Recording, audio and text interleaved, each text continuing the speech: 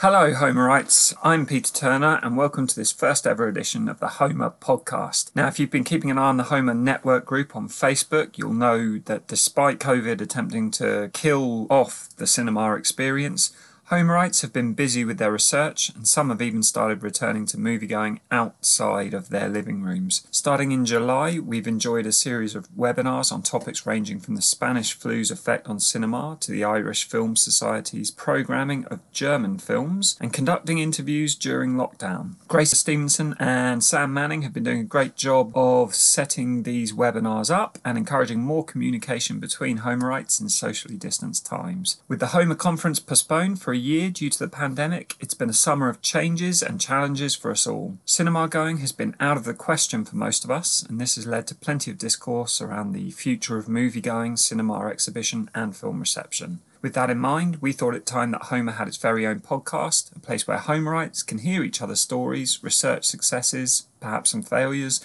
and experiences of lockdown, experiences of cinema, and much more. Each month, we'll be having 3 guests from the HOMER network and beyond. Before we look to the future, the topic of this first episode is looking back at the last few months, the lockdown, and what cinema going has become in these strange times. I'm joined by 3 guests from the HOMER network. Dr. Anna Blagrove from the University of East Anglia, Sam Manning from Queen's University Belfast, and Kate van der Ven from York University. Without further ado, here are those interviews. So I'm delighted to be joined on the first ever HOMER podcast by Dr. Anna Blagrove. Anna is a PhD graduate from the University of East Anglia, and she's also the director of Real Connections, and they run online events, a online event recently called Intermissions with young film programmers. Anna, what has lockdown been like for you, and what has your film viewing, what has cinema going become to you without the cinema? Hello there. So lockdown actually, for me personally, has been pretty intense, as it has for everyone, I guess. But personally speaking, I have 2 young children, so it's been quite, focused. We've been focused on them. But in terms of my film consumption, well, because of those 2 young children, I mean, the eldest is 7, so having been a parent for 7 years, I have got quite used to watching films at home in that time. I mean, I am an avid cinema goer, and I used to work in a cinema, so that was for sort of 10 years plus, so that gave me a lot of opportunities to see lots of films, and that was like a golden era for me. But so I guess I am quite used to being at home and satisfying my cinematic itch at home. I mean, it's been really sad, very, very sad what's happened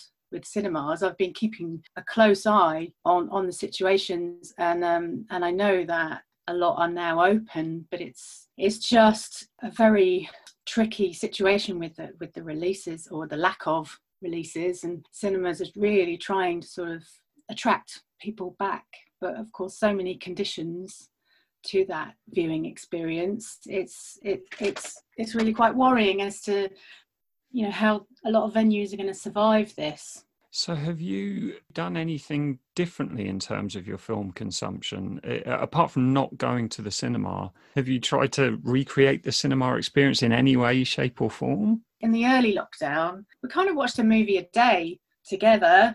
Well, they'd have to obviously be like family movies, but we've got a good back catalogue, and of course Disney Plus launched in that period, so yeah, we succumbed to the lure of Disney Plus early on. So we had that huge Disney back catalogue and all the Star Wars content, and so we enjoyed The Mandalorian, and my children watched the Star Wars Rebels animated series with their dad. Yeah, I mean, we sort of also, we do like a movie thing on a Saturday, so we'll make pizza.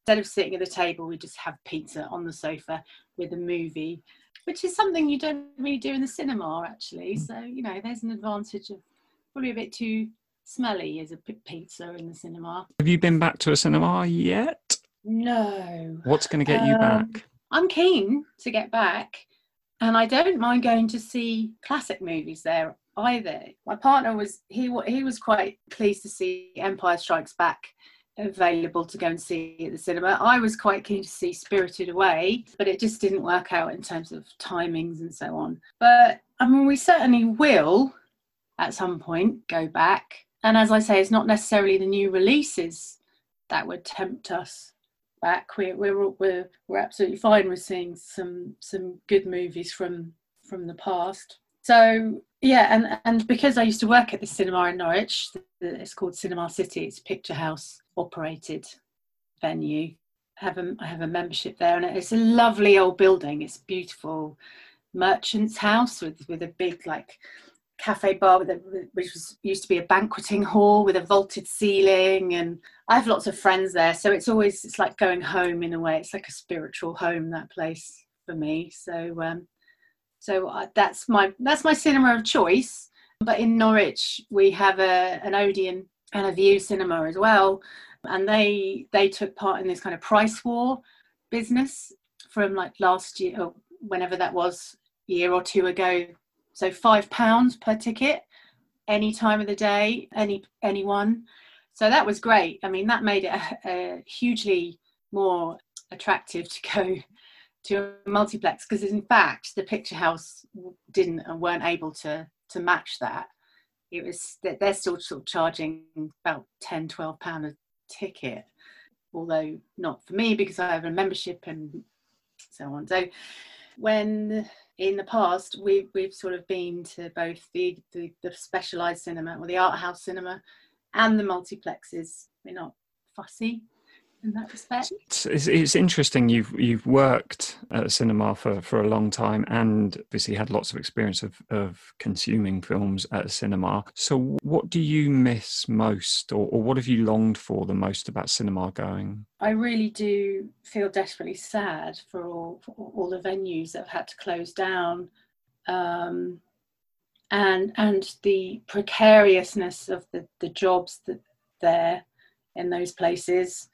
So, I mean, I do love a cinema. I do love attending a cinema, you know, the smell of it, the feel of it, the experience of being in a group with a group of people, the collective enjoyment of a film, be it laughing together, crying together, singing, you know, the recent trends of sing-alongs. I don't think that's allowed at the moment.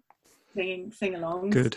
No, I'm only joking. I know it's quite an un-British thing in a way to do the sing-alongs. It always feels a bit awkward. People are kind of mumbling. Well, for their, I went to a Greatest Showman sing-along at the Prince Charles Cinema in London, and there was nothing awkward about it. It was a joyful religious experience. It was amazing.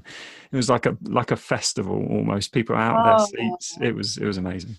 That sounds fun. Am I right in saying you recently finished your PhD, which was titled Teen Screens, the Places, Values and Roles of Film Consumption and Cinema Going for Young Audiences? Did that all get finished before lockdown? Was that unaffected? I handed it in just before Christmas. Then my Viva was scheduled originally for the first week of lockdown. That was delayed by a month. So I had my Viva at the end of April via video call. And yeah, actually, I think I really quite enjoyed the Viva. And so for me, having it via video was fine by me. It went really well. And it was a very positive experience. It was better than I could have imagined, actually. So in terms of PhD, that's kind of, I mean, I had to do my corrections and submit, and that's all done and dusted now. I was doing some teaching, but that sort of had to go online. But the other thing that I have been doing throughout is my job with this company that I set up last year called Real Connections. That's REE. And it's a community interest company by which we use film and music to engage community groups. And our biggest project to date has been coordinating young film programmers groups throughout the southeast of England. So we have funding from the Independent Cinema Office, and they get their funding from the BFI. And it's all in an attempt to engage 16 to 30-year-olds in specialised cinema and independent venues. So the whole project was conceived in order to use venues, so to have physical visits and events in cinemas and multi-arts venues. But in March, we had to stop that. And we were meeting once every 2 weeks, actually in a theatre in Norwich. That had to stop. So everything went online, and we had Zoom meetings with our young programmers. We organised film quizzes, virtual film quizzes. We had like viewing parties where they chose a film, usually via a free streaming platform. We regularly scoured iPlayer to see what was on there. And then we'd have a kind of a tweet along after the screening. And then the ICO they suggested that we get more involved in this intermission. It's called intermissions, but essentially it was a series of interviews with industry people. So there were some film festival programmers, there was a film director that was interviewed, and that was a live Zoom interview, which was then recorded and posted online so it could be viewed retrospectively. I interviewed a film locations manager for one event. So yeah, things have changed significantly since the pandemic began here in March, but it hasn't been all bad. It's just sort of adapted and shifted. But we are hopeful that we will be back in venues. We really don't want to give up on cinemas. When I say we, I mean my fellow directors of this company, and certainly the Independent Cinema Office. They're all about independent cinemas. Mm-hmm. So it's really, really vital that these venues survive, and that the practice of physically going to a cinema and collectively viewing a film is kept alive.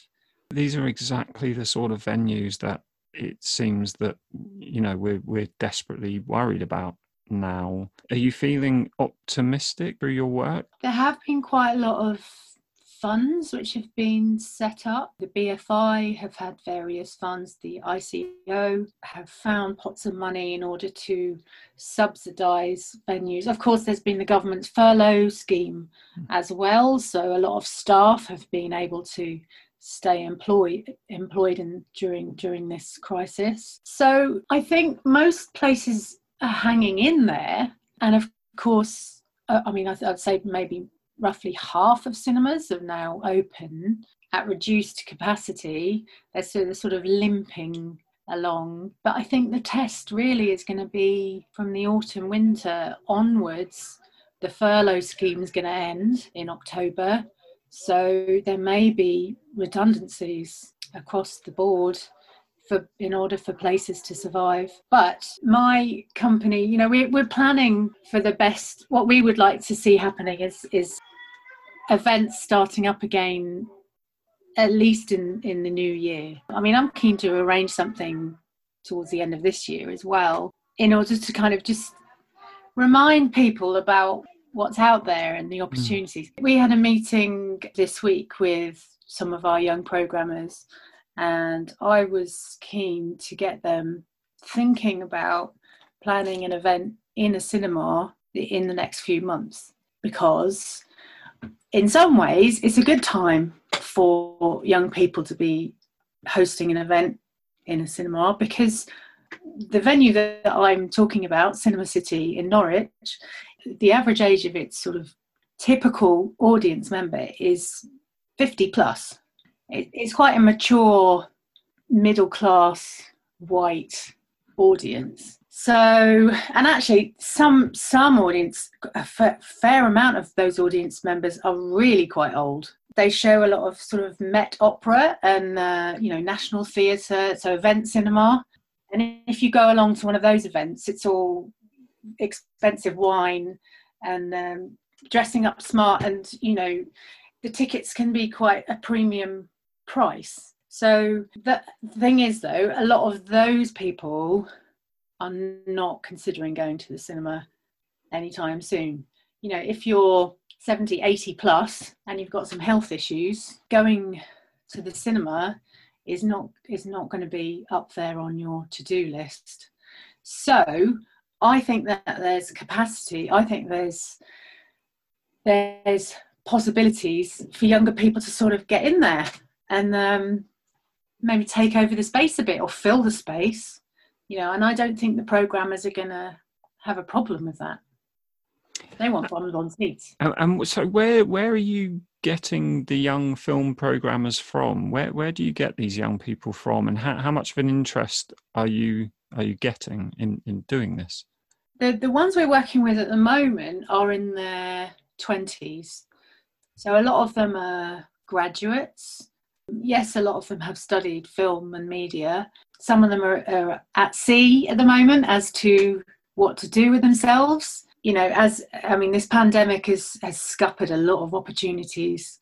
It's a really desperate time. I mentioned older people and their concerns with their health and so on, but younger people, even though COVID doesn't affect them so in the same ways as older people, their opportunities, their life chances have been severely reduced. No longer can you take a gap year and go travelling easily, and career options have shrunk. Even going to university seems to be highly problematic with the A-level debacle.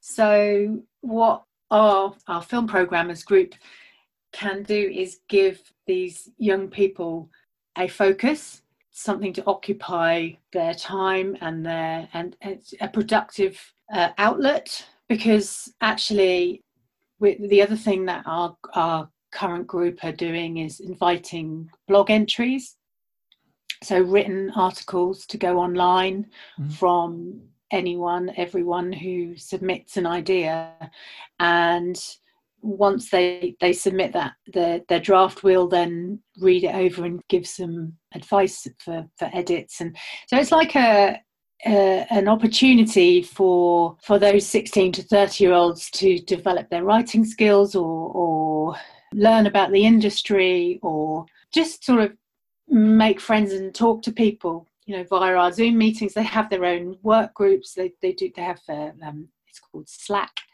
It's like an online communications app for work projects. Yeah, and they've become really proactive themselves. So even though I and a colleague, we're facilitators, we haven't actually had to be that involved in recent months because we've got some very proactive members of the group. So it's great that it's sort of taking on its own life. Sounds absolutely fantastic, and I wish you all the best with it. Well, thank you very much for coming on the first ever HOMER podcast. And if you want to have a look at what Anna's just been talking about, you can go to the Real Connections website.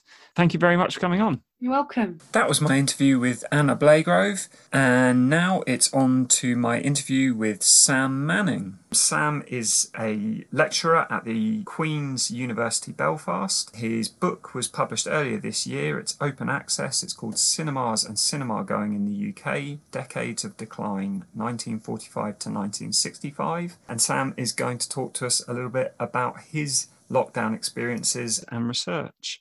So, Sam, thanks for coming on. What has cinema going become to you without the cinema over the last few months? Well, thanks for having me on the first podcast, Pete. I guess the first thing I say is that I've really missed the cinema. As you might not be surprised to hear, I'm a really frequent cinema goer. Before lockdown, I would go once or twice a week to my local cinemas and see whatever was on, basically. And obviously, that being my main social activity, I suppose it has kind of impacted my my leisure time and how I spend that. I guess I've been watching lots of films at home as I did before, and in some ways I think I'm watching perhaps more films than I ever did. I'm just watching them in different ways. So obviously we're streaming more things. I've been watching quite a lot of old films at the moment. I watch a lot of Talking Pictures TV. I don't know if you've heard of that channel, which seems to have become very popular over lockdown. I've seen lots of different articles in newspapers, and it was even on the BBC News how popular it's become during lockdown. So I guess I've used it as a chance to indulge my passion for kind of strange and forgotten British films of the 40s and 50s. So what have been some of the best films that you've seen, some of the classics? So the ones I've enjoyed the most, I really enjoyed Night of the Demon, which is a 50s British horror film. What else did I see? I watched The Fallen Idol, which is a Carol Reed film. I've watched lots of obscure things that I probably couldn't even tell you the names of, where the kind of the same, British actors seem to pop up all the time. People like Margaret Rutherford and Gugu Withers, all those kinds of people. But yeah, it's just really, really enjoying to see films from that period which you would otherwise probably never see. Similarly, I've been watching a lot of old films. I've sort of used, because there's less new films to keep up with, I thought, it's a perfect opportunity to catch up with all these old classics. I guess they're not really old, but they have been reissuing films in the cinema. Have you been back to a cinema since all this started? Yeah, I have. I've been, well, 3 times. So I actually went in June or July to a drive-in cinema, which was set up in Belfast, which I suppose, was a really new experience for me. I'd never been to a drive-in cinema before, so it took COVID to force me to have that new cinema-going experience. I went to see Grease there, and it was on a very sunny day. I said afterwards that the drive-in we were at was not quite as glamorous as the drive-in that's in Greece itself. That was a really enjoyable experience. And I went to the cinema as soon as it opened back up in Belfast. So I went to the Strand, which is a 1930s Art Deco cinema in East Belfast, and I went to see The Empire Strikes Back there. And then I went to see Parasite again at Queen's Film Theatre, which is the kind of independent kind of art house type cinema in Belfast. Yeah, so there were all films that I'd seen before, but it was just great to be back in the cinema again. It was something that I'd really missed. I'm glad you are leading the charge, because someone has to lead us back into cinemas. So I guess I have to ask then, how has the cinema going experience actually changed when you're there? Well, obviously the kind of precautions and procedures that you'd expect to be in place there were obviously screens as you went in.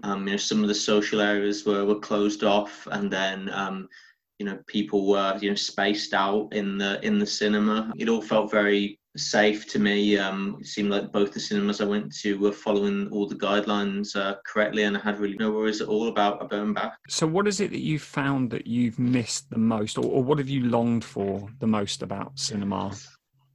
I think, to be honest, mainly it's the concentration of, having to focus on a film for 2 hours or so. Being at home, I'm very easily distracted, just by other people in the house, or, my phone, or whatever. I mean, what I really like about the cinema is that you are, forced to concentrate on the film solely for the period that it's on. I mean, other than that, I kind of miss the social aspect of going with different people and talking about the films, before and afterwards. I guess also just seeing new films, like I said, I've been watching a lot of classic films. The films I've seen in the cinema since I've been back have been classic films as well. So just perhaps going to a film that you don't know much about and being pleasantly surprised about is something that I've really missed over the past few months. Is there a film that's been delayed that you are most excited to get in cinemas? Good question. I think I'm excited to see Tenet, as is everyone else. Else is apparently. To be honest, I'm not too sure what's coming out.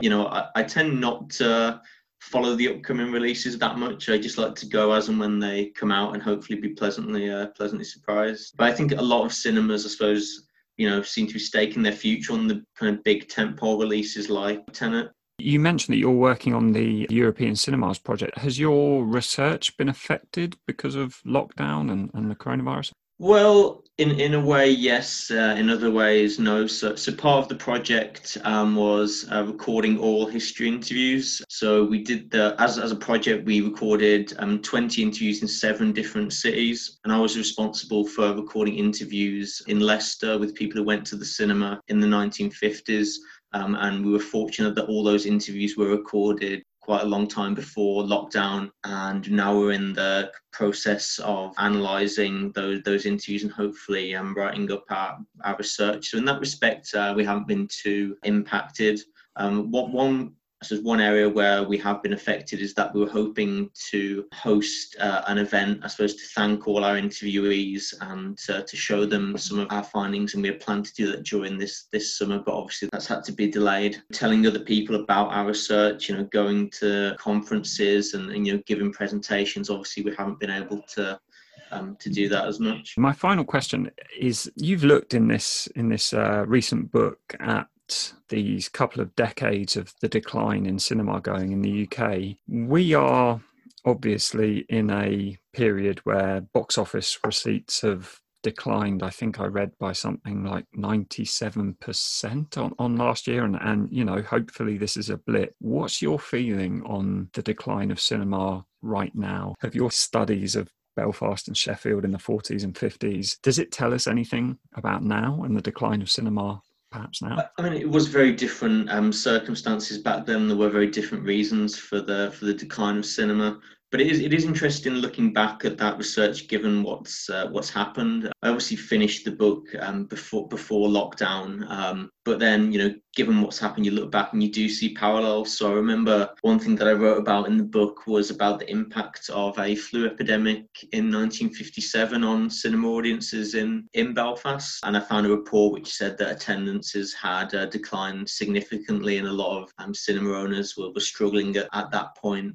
And I suppose that exacerbated a lot of the other problems, with things like the introduction of TV and audiences moving away from the city centre into the suburbs. So I suppose that kind of information that I found took on a new light given the current pandemic. Yeah, I think the reasons for the decline, from the 40s onwards, well, there are many reasons, obviously including television, but like I said, also population shifts, different leisure habits, changing infrastructure, growing affluence, and these were really kind of long-term processes that impacted the way that people spent their leisure time. So this is a very different set of circumstances. It's an unprecedented global pandemic. So as I'm not a cinema exhibitor, I'm a historian. I'm probably good at telling you what happened in the past, but not so much as telling you what's happening at the moment or predicting the future. I know a lot of distributors are choosing to release their films in different ways, and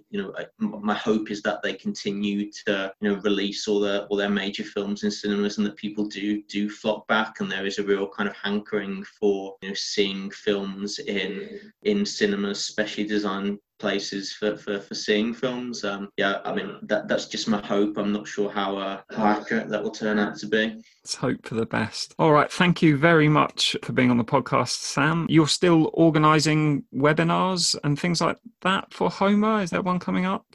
Yeah, that's correct. So this was a way of compensating for the fact that we haven't had a HOMER conference this year. Me and my colleague Grace Stevenson set up a series of online events where different people from HOMER talk about their research. So we've had a couple so far. We had Paul Moore talking about changing exhibition practices in North America in the 70s.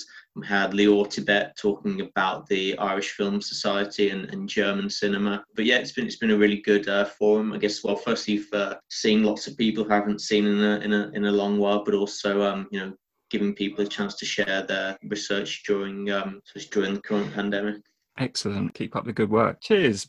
And that was my interview with Sam Manning. And now it's on to Kate van der Ven, who tells me about her experiences at the Toronto Film Festival. Kate's in Toronto and she's currently completing her thesis, which is exploring place-making initiatives among Toronto film festivals and how these allow festivals to foster democratic festival citizenship. And I know that Kate has been at Toronto Film Festival this very weekend. So before this very weekend, what has cinema going been for you without cinema over this very strange summer that we've had?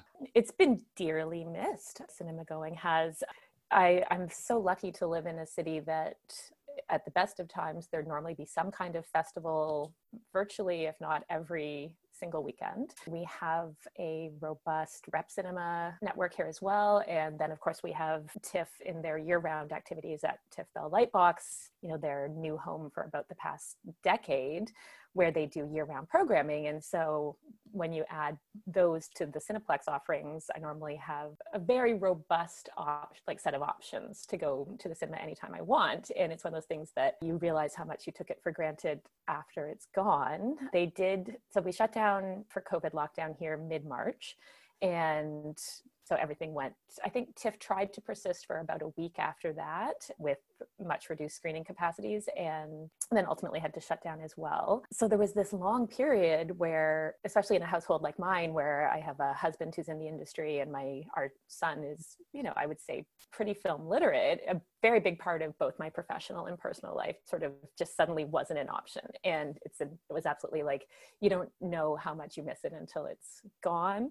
So I'd say there's sort of two different ways we can think about it, which is the worry that it might not come back, and then also how do you try to substitute at home. So around the corner from my neighborhood is a repertory cinema called The Review. It's REVUE, and it's a Toronto historical site, lovely single screen, very old fashioned cinema. And, sort of very close to home, my entire community is very worried about The Review, and they've been doing a fundraising campaign and, sort of brilliant postering outside to promise us that they'll be back. They've used sort of old fashioned, I'd say 1950s vintage lobby style postering. But I think it's almost, what would you say? It's the canary in the coal mine to a certain extent for our community, because obviously during COVID, we've had restaurants close, but all eyes are sort of on the cinema, and can it ride this out long enough, because they haven't been able to reopen sort of in this staged way like restaurants would. Bigger cinemas did get permission to open back up. I think it was the very last day of July. I think it was July 31st.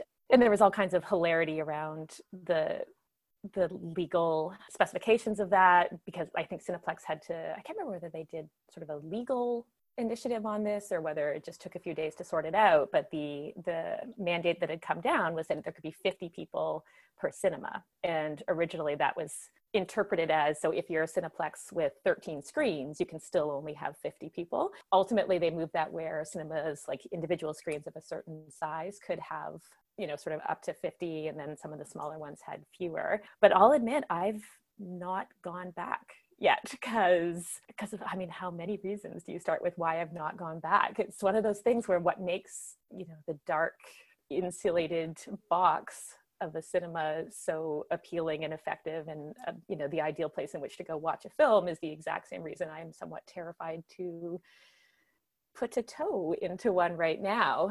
So yeah, that's the very long way of saying that since COVID started, I've not been in a cinema at all, which, given, that I have been a film studies person for 2-ish decades, right? That's so weird. It is such a weird and unusual experience. My husband and son and I would say about once, or on a good month, twice a month, we would head somewhere to go watch a film on the weekend. It was a household sort of standard for us.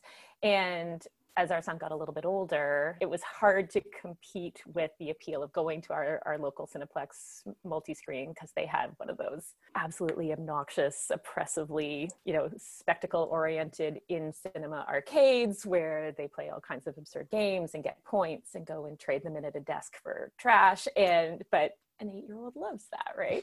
The 8-year-old in all of us loved that. And so we would go and, see whatever the most promising family-oriented film was of the week or the month, and hit the arcade. And early on in lockdown, our kiddo really expressed missing that. And so the idea was conceived that we would try to approximate it at home. And what I find interesting about this is it wasn't just sit down and watch a movie. We had to create this whole at-home big box Cineplex experience. So we have a vintage, by today's standards, vintage PlayStation 3. And so we would have to set that up and have sort of a pre-agreed standard by which, in playing PlayStation games, we would earn little tickets in our endless basement full of stuff that we don't know how it got there. We found, those raffle tickets that come on a reel. We had a roll of those, and so you would play games, and I don't know if you ran Sonic the Hedgehog X number of whatever the unit of measure is in Sonic the Hedgehog, you would get X number of tickets. We had a table set up. Our son was atypically proactive in setting up the snack table. It was like he's raiding the cupboard, he's raiding the pantry, he's raiding the fridge for, sodas and stuff, and set up an entire snack table. I will say he was very sweet. He would put radlers and beers on for us as well. It's like it's 2:00 in the afternoon, but it's 2:00 in the afternoon during COVID. So good call. Thank you. And so we would play games, win a bunch of tickets, eat a bunch of junk food, and then sit down to watch whatever film we were choosing to watch at the time. The one I think we did this with first was Onward. Was that the Pixar one or whatever? Yeah. Which was actually really been back lovely. in cinemas over here. They've re-put it back in cinemas. I don't know if they have in Toronto as well. But I haven't tracked it. Just I think maybe partly because we haven't gone to any. No.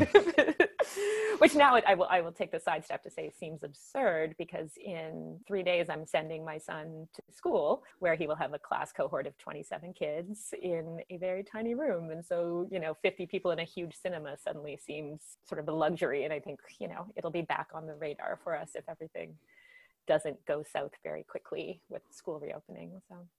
So then you haven't set foot back in a cinema, but you've seen a couple of films at TIFF already. So what's cinema going been in terms of that then? Equally weird, and I should say, so TIFF is doing 3 kinds of physical screenings, and then they are also doing digital. And their 3 physical kinds are drive-ins. They have 2 different drive-in venues that they're using. Then they have an outdoor, I think they were originally calling it a lawn screening, but it's not on a lawn. However, each set of chairs are on a little square of AstroTurf, which is great. So they have those, and then they are doing some in-cinema physically distanced ones. The latter I have not mobilized myself to go to yet.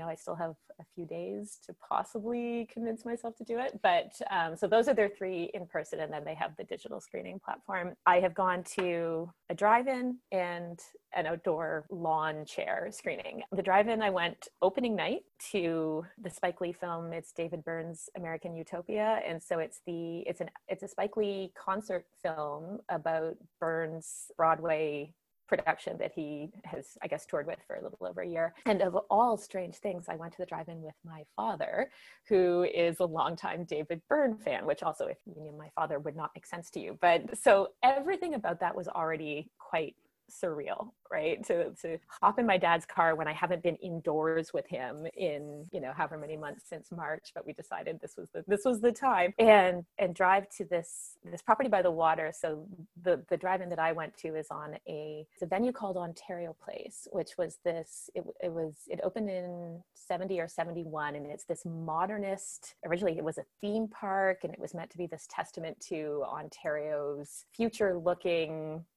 land use planning. And so over a couple of decades, it was the primary thing that it was a theme park, but it has a kind of buckyball Cinesphere on it as well. Separate note, but that has reopened in recent years, though the rest of the park has shut down and is just sort of used piecemeal for these other weird one-off events. And so we're kind of in this environment that already feels somewhere between abandoned and futuristic, and you have the lights on the Cinesphere kind of in the background. And there's all this attempt, and I salute TIFF for this so much, to kind of still have that TIFF opening night energy. So though it is quite dark and rather chilly, and all the staff are in coats, you still sort of have what you would have had walking up to a TIFF theater, where you've got, staff very visible in lanyards and headsets, and you can see the smiles in their eyes, but not on their faces because they're all wearing masks, and they're, you're wearing masks, and they're scanning your ticket and directing you to a parking spot, because they were all reserved parking spots to watch this opening night film. And honestly, the thing that, as much as it was ultimately a really positive night, the thing it most reminded me of is probably not a positive reference, because after 9/11, I was flying about 2 weeks after home from Toronto to LA, where I lived at the time. And people could not be picked up at LAX. You had to exit LAX and get on shuttle buses and take you to some kind of remote airport parking lot where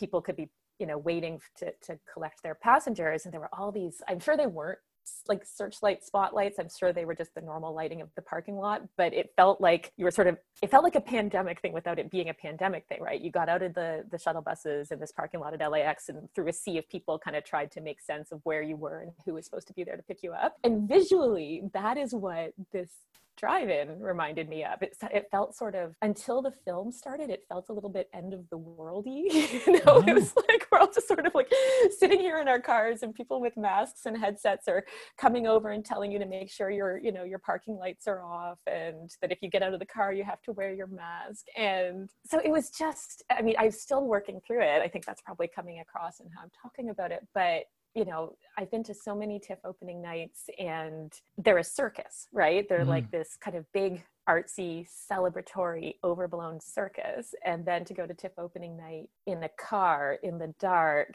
and it's cold, and there are all these rules, was really weird. But then, the film starts up. I should say there was a performer on a stage doing his level best to kind of make it feel like a party. I think he was a local Toronto rapper. And at one point he also said, "I have swag. I have all kinds of masks. So if you have a mask on, make sure you're wearing it. Come up to me, stand 6 feet away, and I'll throw you a mask." So that's where we are now. That's fine. But yes, so there's the opening after the rapper. The TIFF co-heads, Cameron and Joanna, take the stage and do some thank yous and some physically distanced introductions of some political dignitaries, because that's always a big part of opening night, to thank various bodies for the funding. One of the performers from the show came and said a quick hello. I guess I think she's from Toronto and had flown home and quarantined for 14 days just to take the stage, so briefly. And where people would normally have done the polite clapping for all of we want to thank our sponsors, we want to thank the government, we want to thank, Jacqueline for being here, it's honking instead. So, you have all these car horns honking. And all I could do, and maybe this was the researcher mode, but all I could do was sit there and think about the million ways this was weird, right? A million ways this was so, so, so weird. And then the film starts, and if you know anything about kind of David Byrne, there's this weird, charming earnestness and oddness to everything he does. And the film very much captures that. And I'm like, oh, this is, and he's huge, and you're in the car with your dad, and I'm thinking this is going to be the weirdest night of my life. But the film was actually very excellent. And as someone who's never known much about David Byrne or like consistently listened to Talking Heads music or anything, by the end it was so engrossing that I pretty much forgot I was in a car in this weird dystopian outdoor landscape. I guess it did what a good festival film should do, which is gradually pull you out of your actual reality into its own reality. So yeah, so that was night one.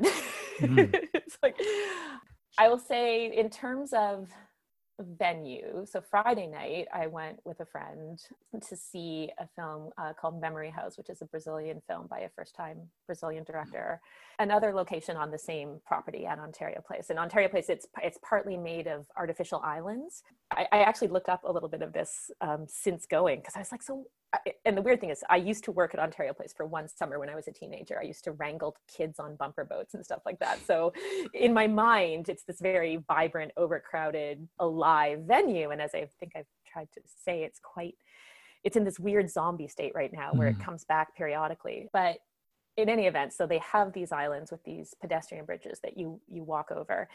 And so arriving at dusk with my friend to go claim seats for the outdoor screening, it was actually magic. And it made me wonder why they haven't used it more for events like this in the past, and frankly hope that even when we're all allowed to crowd into cinemas and breathe each other's air again in a normal way, that they would still keep doing this. Because you walk over a bridge, there's this inlet of water, and people are on stand-up paddle boards paddling into the sunset to the west. And I guess maybe by night two I was used to staff in masks sort of making meaningful eye contact with me and trying to tell me where to go. And So you wend your way around to this open arena area where there's a stage that was designed as much as anything to be a stage for children's performers. So it kind of looks like a backdrop out of the Flintstones, carved into some artificial rock, and the screen is set up on that. Not a huge screen, but a functional one. And in this instance, it's not reserved seating, it's first come, first serve. And there are a pair of white, here we call them Muskoka chairs because of Muskoka being a big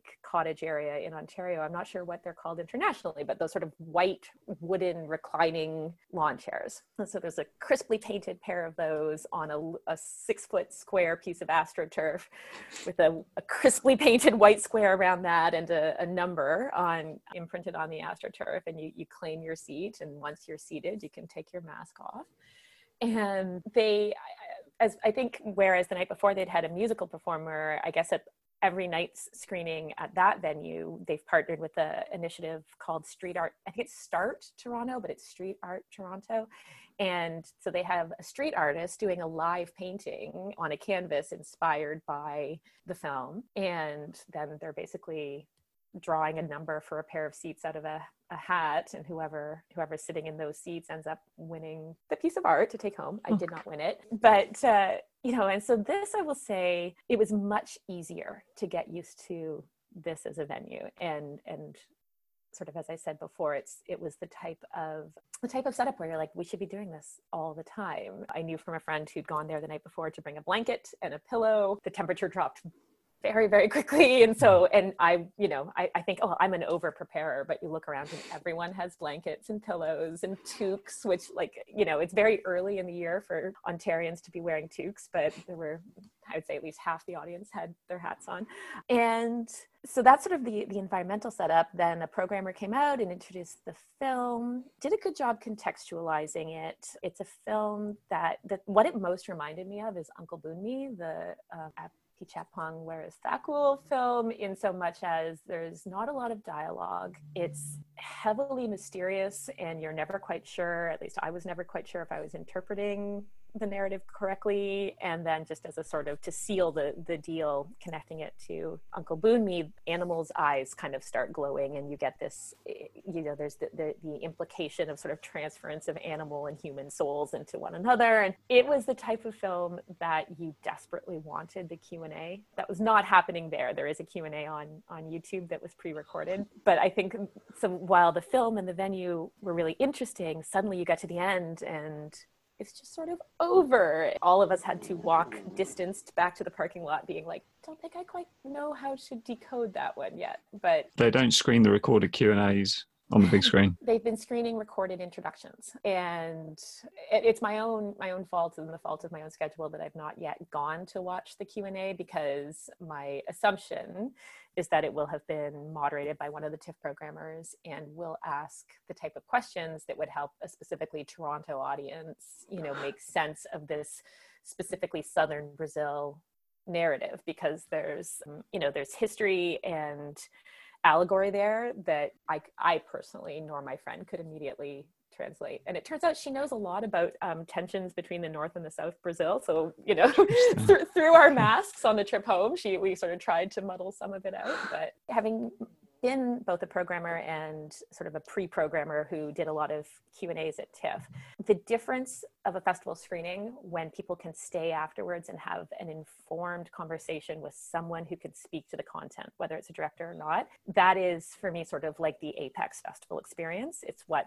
differentiates a festival screening wherever possible from a screening, and so while this particular event had all the magic that you would want sort of in terms of going somewhere special and feeling like you're sitting somewhere special watching a film, for me at least, at the end there was this there's a phantom limb when you don't have the opportunity to talk about it with the expert after. That's really interesting. I guess that sort of leads into your research, because you're looking into, how these festivals foster some kind of citizenship or some kind of community, I guess, or reputation for a place. How has this all affected your research?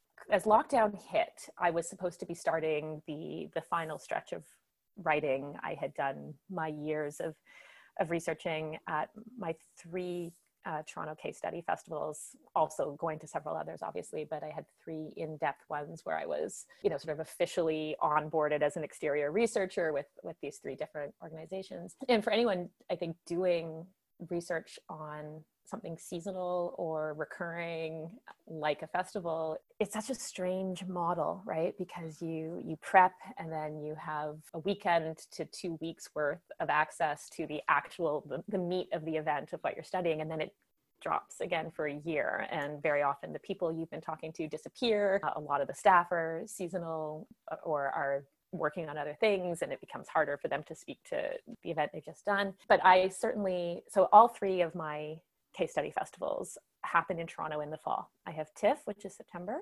the Rendezvous with Madness Festival, which is typically late-ish October, and then the Regent Park Film Festival, which is typically November.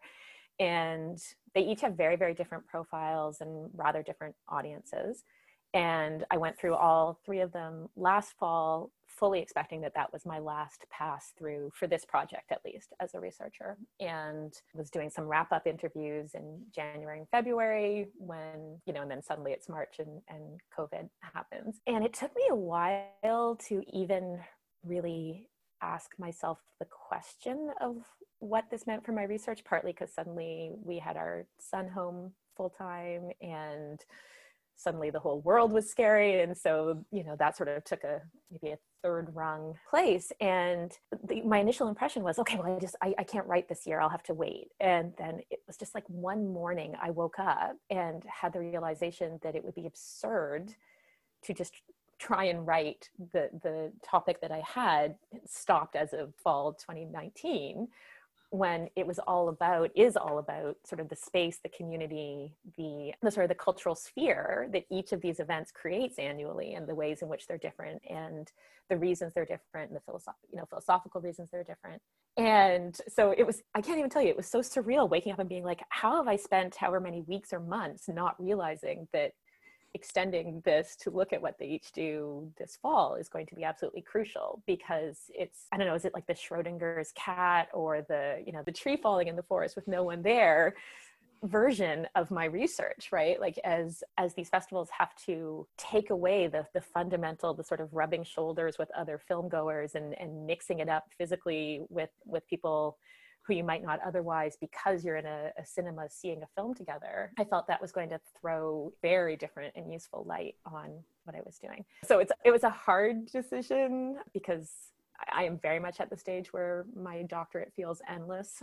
And now I guess it feels as open-ended as COVID, but it's like, will there be a vaccine for my doctorate? But so reopened it, and I'm not yet sure whether the form that this takes is sort of that it's set up in the introduction in a way that it isn't currently on the page, and then there's a final chapter that talks about COVID, or whether it's going to kind of wash back over all of the other structures about how it's working. And as I said when we sort of first started chatting, having gone to TIFF the past 4 days, and also I didn't mention, but watching a couple of TIFF films at home as well, with each sort of, and then also attending some online industry sessions. With each of these, new questions are bubbling up. And so it's so indeterminate right now exactly what form it's going to take. I can certainly say that it has complicated it immensely, but in another way, I'm quite excited about it. It does add, I think it adds a stronger why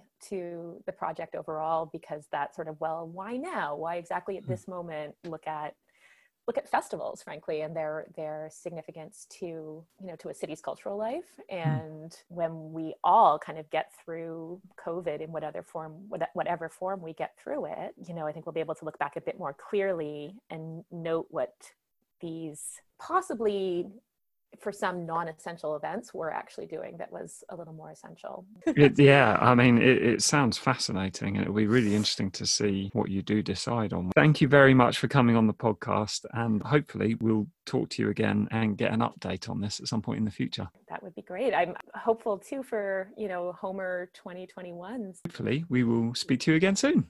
Sounds great. Thanks very much. And that's it for this month. Thanks to Anna, Sam and Kate for coming on. And if you want to be on the next HOMER podcast, then please do get in touch. I'm Peter Turner, Please let me know if you've enjoyed the pod or any suggestions you might have for the future, and thanks for listening.